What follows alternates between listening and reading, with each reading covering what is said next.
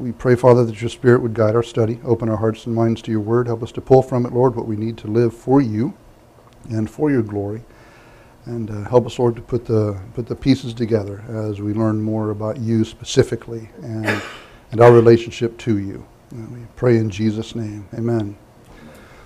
Okay, we didn't get too far as the notes go last week. Colossians 1:13-23.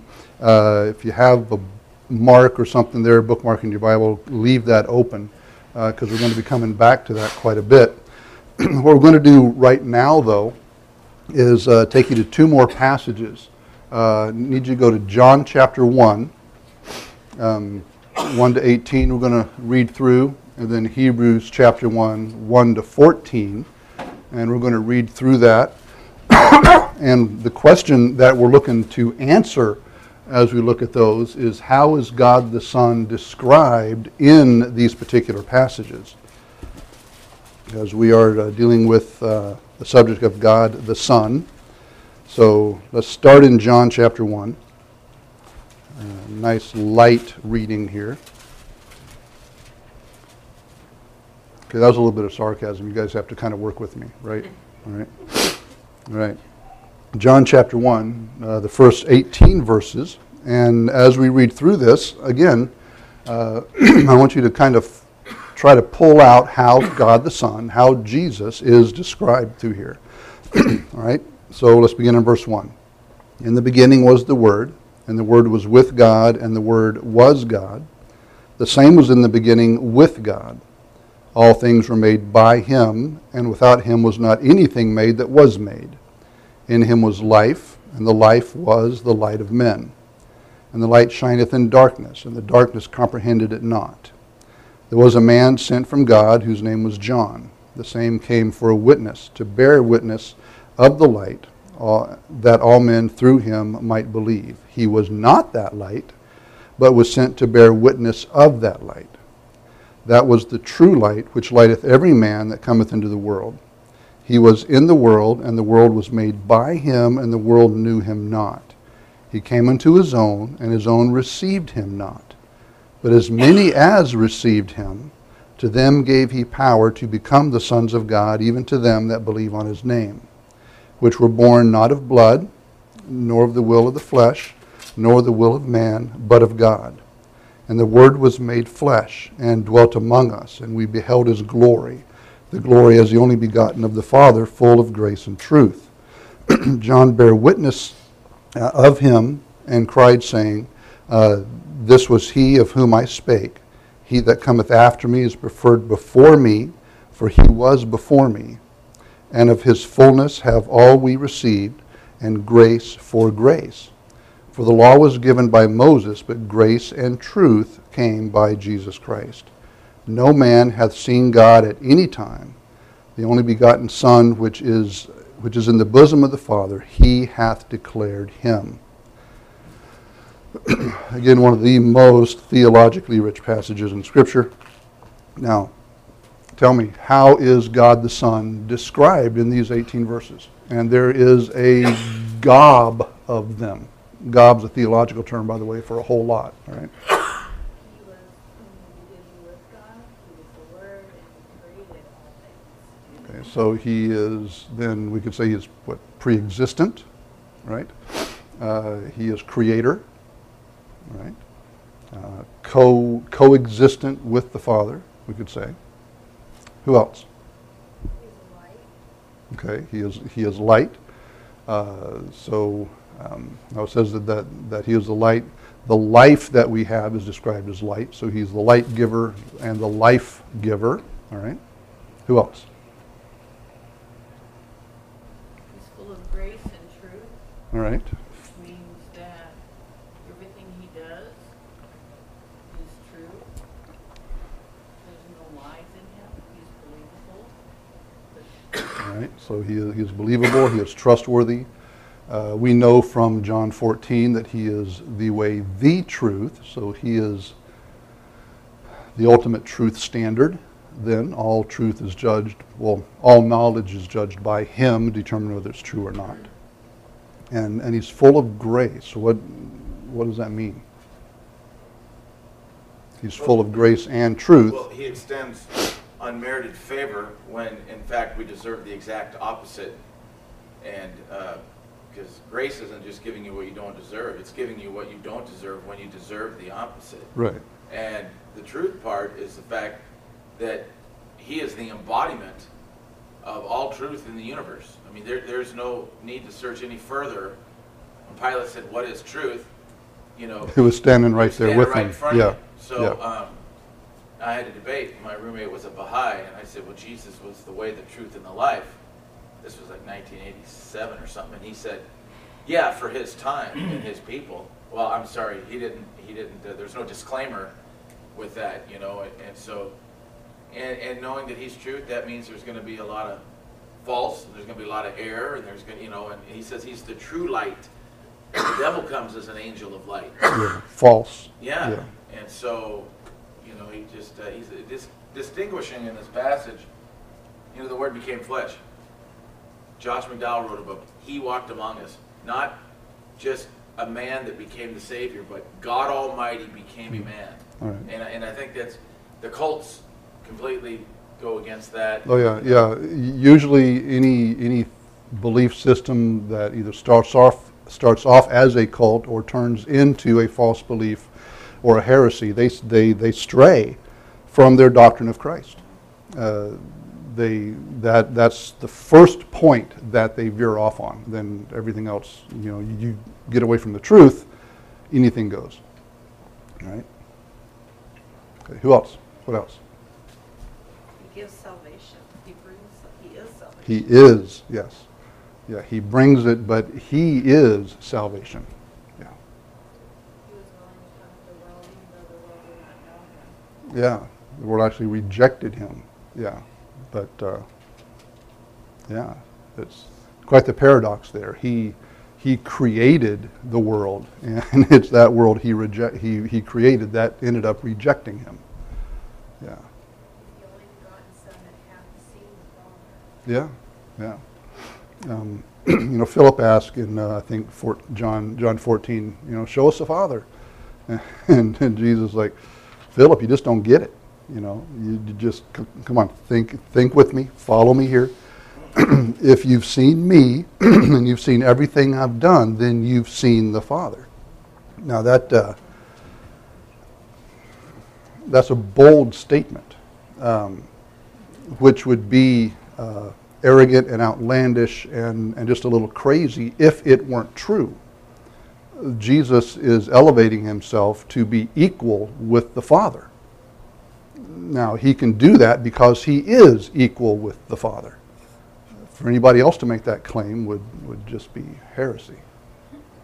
Matter of fact, the religious leaders at one time when Jesus clearly called himself equal with the Father, they knew exactly what he was saying because they sought to kill him for blasphemy. Because they didn't believe him at the time. Any others? Anything else in here? He's the fullness The fullness. of all the Old Testament laws and everything. Yeah. Yeah, he is the fulfillment. Romans says that he's the fulfillment of the law for us. You know, the law wasn't ever given for us to actually keep, although we were supposed to try. They were supposed to try to keep it. With the law is the knowledge of sin. So the law is given to show just how much you can't keep it. It exacts God's holy standard and just how horribly short you fall of that standard. But for us, you know, we are in Christ. Jesus himself kept that law. And if we're saved, we get his credit for keeping the law. We could never keep the law. Even if we started now keeping the law, there's the times before that we've messed up. But Jesus kept the law perfectly, and his perfect keeping of the law gets credited to us. So he is our fulfillment of the law, which is, again, kind of cool because we're in Christ. God looks at us. He doesn't see us breaking the law. He sees Christ's keeping the law when he looks at us. That's important in our acceptance of God, God accepting us.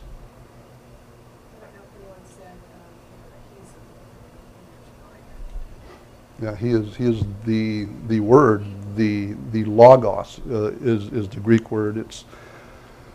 It's the full expression of God. It's the full embodiment of the whole idea and concept of God. Is in Jesus.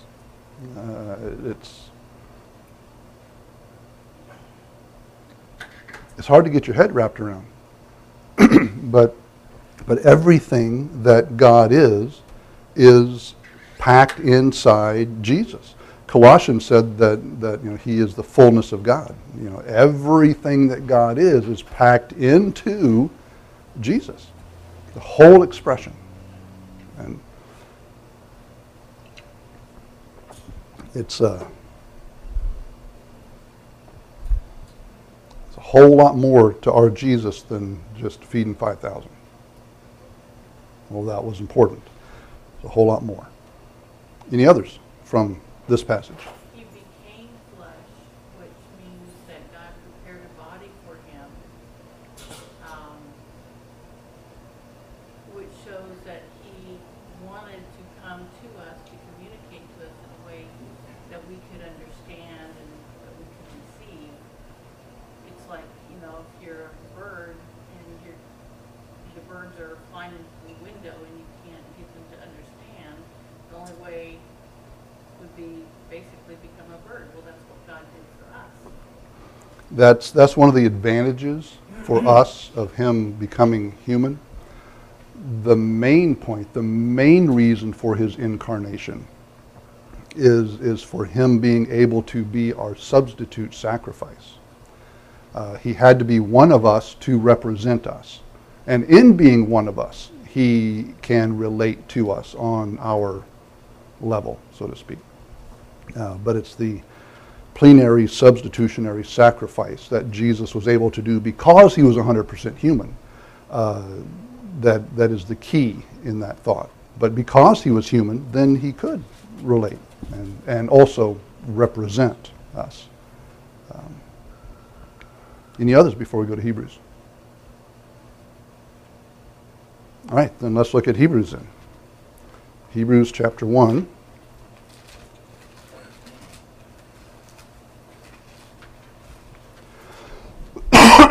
Excuse me.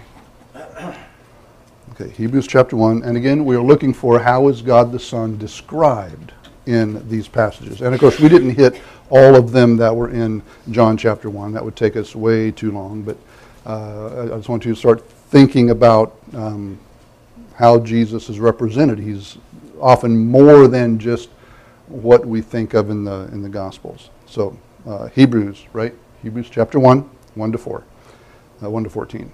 It says, God, who at sundry times and in diverse manners spake in time past unto the fathers by the prophets, hath in these last days spoken unto us by His Son, whom He hath appointed heir of all things, by whom also He made the worlds, who being in the brightness of His glory, the express image of His person, and upholding all things by the word of His power, when He had by Himself purged our sins, sat down at the right hand of the Majesty on high, being made so much better than the angels, as He hath by inheritance obtained a more excellent name than they. For unto which the angels said He at any time, Art thou my Son? This day have I begotten thee, and again I will be to him a father, and he shall be to me a son. And again, when He bringeth in the first begotten into the world, He saith, And let all the angels of God worship Him. And of the angels He saith, Who maketh His angels spirits, and His ministers a flame of fire. But unto the Son He saith, Thy throne, O God, is forever and ever. A scepter of righteousness is the scepter of Thy kingdom. Thou hast loved righteousness and hated iniquity. Therefore God, even Thy God, hath anointed Thee with the oil of gladness above Thy fellows. And Thou, Lord, in the beginning hath laid the foundation of the earth, and the heavens are the works of Thine hands. They shall perish, but Thou remainest, and they all shall wax old as doth a garment. And as the vesture shalt thou fold them, and they shall be changed, but thou art the same, and thy years shall not fail. But to which of the angels saith he at any time, Sit on my right hand until I make thine enemies thy footstool? Are they not all ministering spirits sent forth to minister for them who shall be heirs of salvation? Tongue twisty. All right. So, in Hebrews chapter 1, how is the Son described here? Heir of all things. Okay, an heir of all things. In verse 2. Okay. Saros. I was going to say, verse 8 through 9 is talking with Jesus is God, basically. Yeah. All right. Again, yeah, he is 100% unquestionably God. Worthy of all. Go ahead, Phil. Oh, no, he's a creator through whom he also made the worlds. So, he's the creator of the universe. Okay. So again, we see him as creator and Worthy of all worship. worthy of all worship. Yes. God is, it kind of sounds like he's talking back and forth to the angels and comparing the angels to the Son of God. And none of the angels are given the position, the recognition that the Son is. I mean, it says, hey, which of you angels have I invited to sit at my right hand? Huh? It's only, that right-hand position is reserved for God the Son himself. So, who else? He's described as forever. Okay, everlasting, forever, eternal, yeah. No beginning, no end, always existing. Who else? I was thinking about that, what Phil just said earlier about that roommate of his in college, that, Jesus was that, Jews people for that time, and then, the Bible says he was now and is forever. So Right. he's forever that same person for his people of all time. Right. The tricky thing about truth, for truth to be truth, it has to be truth for all people, all the time, at all times, everywhere. There's nowhere that truth can't be truth. If it's not truth someplace, then it doesn't qualify as being truth. So that argument it's an old argument, and if you don't understand the nature of truth and falsity, falsehood, false teaching, you can get caught up and trapped in that. But truth by the nature of what truth is has to be all the time, everywhere, for everybody, or it doesn't qualify as truth. Sustainer. Deists believe, God set the universe in order and just spun it and let it go, Just kind of watching. But it says here that,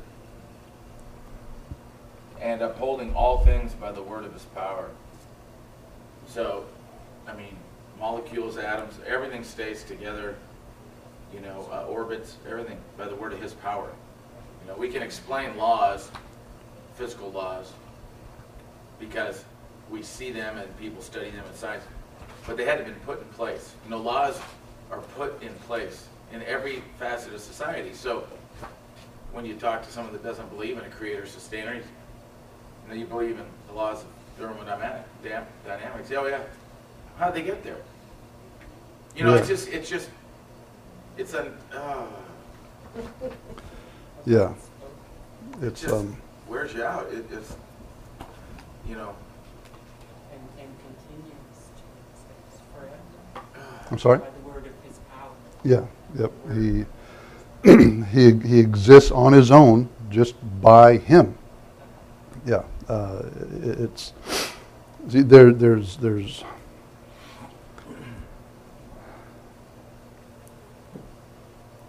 if we don't stay in the Word, we forget or have a tendency to forget all that is involved in our Jesus being 100% God and 100% man.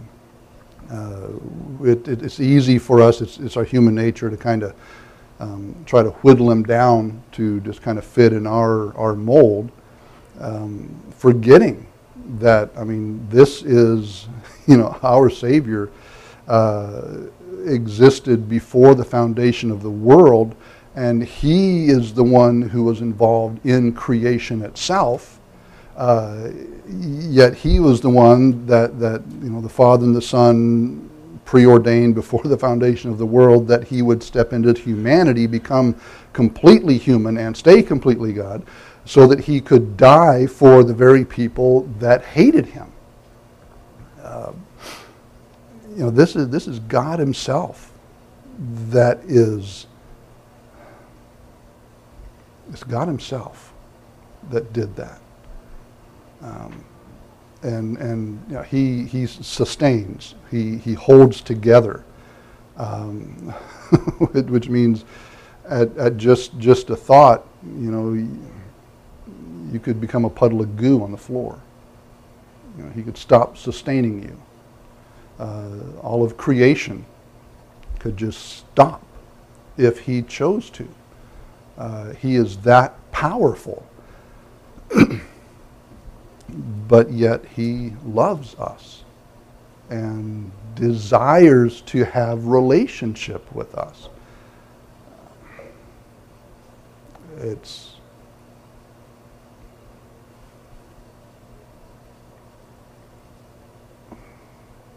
unfathomable, that kind of love and that kind of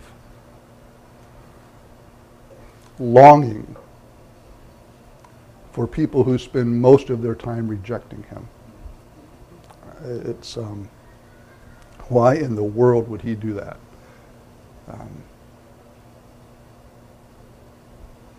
It's because he loves us, and we don't give him any reasons to love us. He loves us in spite of what we do. And what then becomes even more amazing is that he knows every single thing about us. And still he loves us. If we were to play on the TV the thoughts you've had just since you've walked in this morning, and it was going to be known that, here in about 2 seconds I'm going to hit play, and every thought you've had is going to be up here, you would run out of here in shame and embarrassment, and you would be horrified that people that you know and have some rapport with is going to get this secret look into your thoughts. It's horrifying. Jesus sees that all the time. And still he loves, and still he accepts, and still he desires to be with you. That is, yes. Can't get your head wrapped around that kind of acceptance. Now, unconditional love is not the same as unconditional acceptance. God has unconditional love, but he doesn't accept us until we're in Christ. Then once we're in Christ, we're as accepted as Christ is accepted. But he loves us too much to leave us in the state he finds us. He meets us there, but because of this just unsearchable love that he has for us, moves us out of that place to a better place. We become more like Christ. He sanctifies us. He grows us so that we become more like him. Not so we're more acceptable. The acceptance has already happened. He does it because he loves us.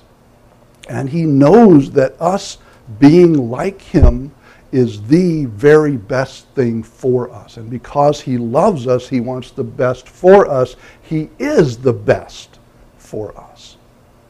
So even though he will love us right where he finds us, he loves us too much to leave us there. And it's amazing, this love that he has. Ah. All right. Any others? You know, I was going to comment about that when you talked about us becoming goo and God having the power to just stop all creation. In Joshua, he did that. He did. He stopped the moon and the sun Yeah, for a time so that the Israelites could annihilate continue on. land. That That's that the shows. only ever time that it was Yeah. ever recorded that the moon and sun stood still. Yeah. Now imagine if he not only stopped everything, if he stopped holding everything together. It just, yeah. He won't do that. But he has the power to do that. He has the power to speak it into existence. He has the power to speak it into oblivion. It will go away. He will release that at the end of the age. Well, And there will be he'll make a new heaven new heaven. and a new earth, but those who have been saved will be safe. Those who have been condemned will be condemned, and that's a particular new instance, all right, that is preset in God's timeline, which is funny to talk about an eternal God having a timeline. But he's not going to do that prematurely. He's just not. So I'm just tired of you guys, and you're gone. He's not capricious. He's not hormonal. He's not unpredictable. He is just rock steady. God is. It says that he's not willing that any should perish, but that all should come to And he gives every opportunity. He gives more opportunity than we deserve. Of course, we deserve none. But he gives opportunity when there shouldn't be opportunity. Yeah. Yeah. All right. Any others? This is perfect sacrifice. He was the sacrifice that was called for that satisfied God's, Yes. Yes. God the Father. Yeah. 1 John. He is the propitiation. The satisfaction of God's wrath for sin. Yeah, it says The- here in verse 3 that he hath by himself purged our sins. Yeah. He did it all. Yeah. And God has a hatred for sin, and his justice demands that it be exacted. And all of that exacting of God's justice and judgment was fulfilled in Christ, and what happened to Christ satisfied God's wrath. Mike? I was in Deuteronomy 9 this morning, and Moses was calling the children of Israel to remember how merciful God has been on your behalf, how that you've gone up on the mountain for 40 days, how now with law,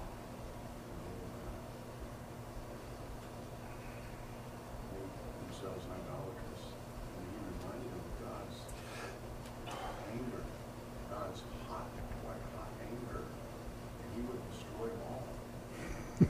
Except Moses Yeah. was on his face. Yeah. And Moses pleaded for them. He's a type of Christ. How much better than you with God, the Son, pleading for us. And God's anger was turned because of the pleadings of Moses. Yeah. And Jesus is on our side. Yeah. Yeah. See what Moses pleading for the people. It says, God was ready to and kill them all. and I think Struggled it's with Moses. I think it's in Hebrews that says that he ever liveth to make intercession for us. Jesus does. If we're in Christ, we're saved, we're a child of God. God's wrath for sin is forever turned away from us. It changes the entire nature of the relationship that God the Father has with us now. That now it's a parent-child relationship. It's not a God-people relationship like it was with the children of Israel. We now, if we know Christ, we can never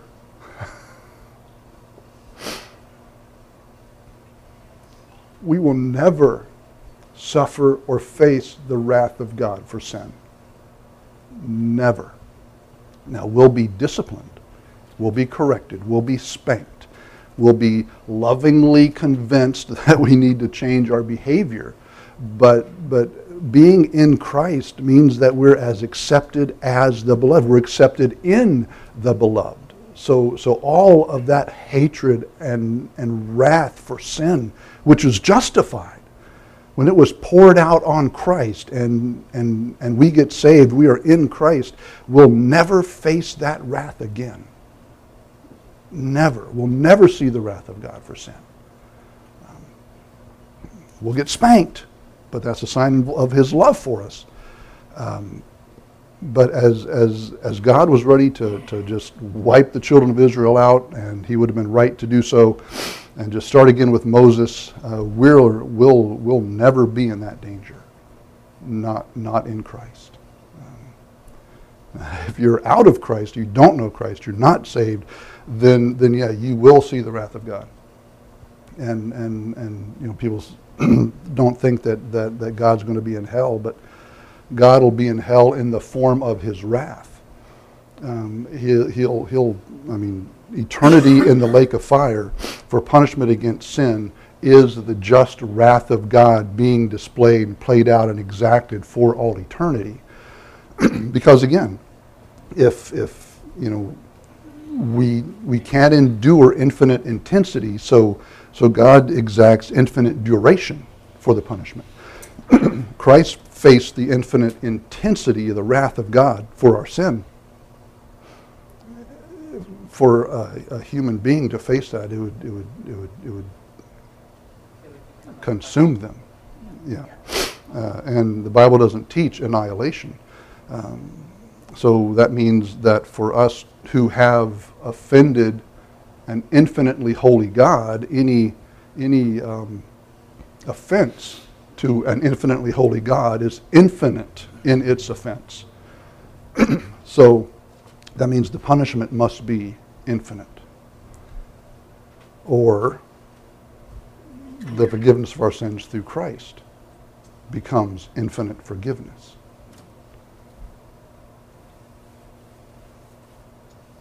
So He became sin for us that knew no sin.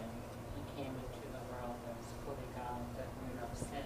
So He became man. Yes. He became sin for us so that we could become the righteousness of Christ in Him. Yeah. It was a grand exchange, our sin for His righteousness. And it's easy for us to forget this. But when we forget this, we are forgetting just how enormous our Savior is. And the enormity of what He has done for us.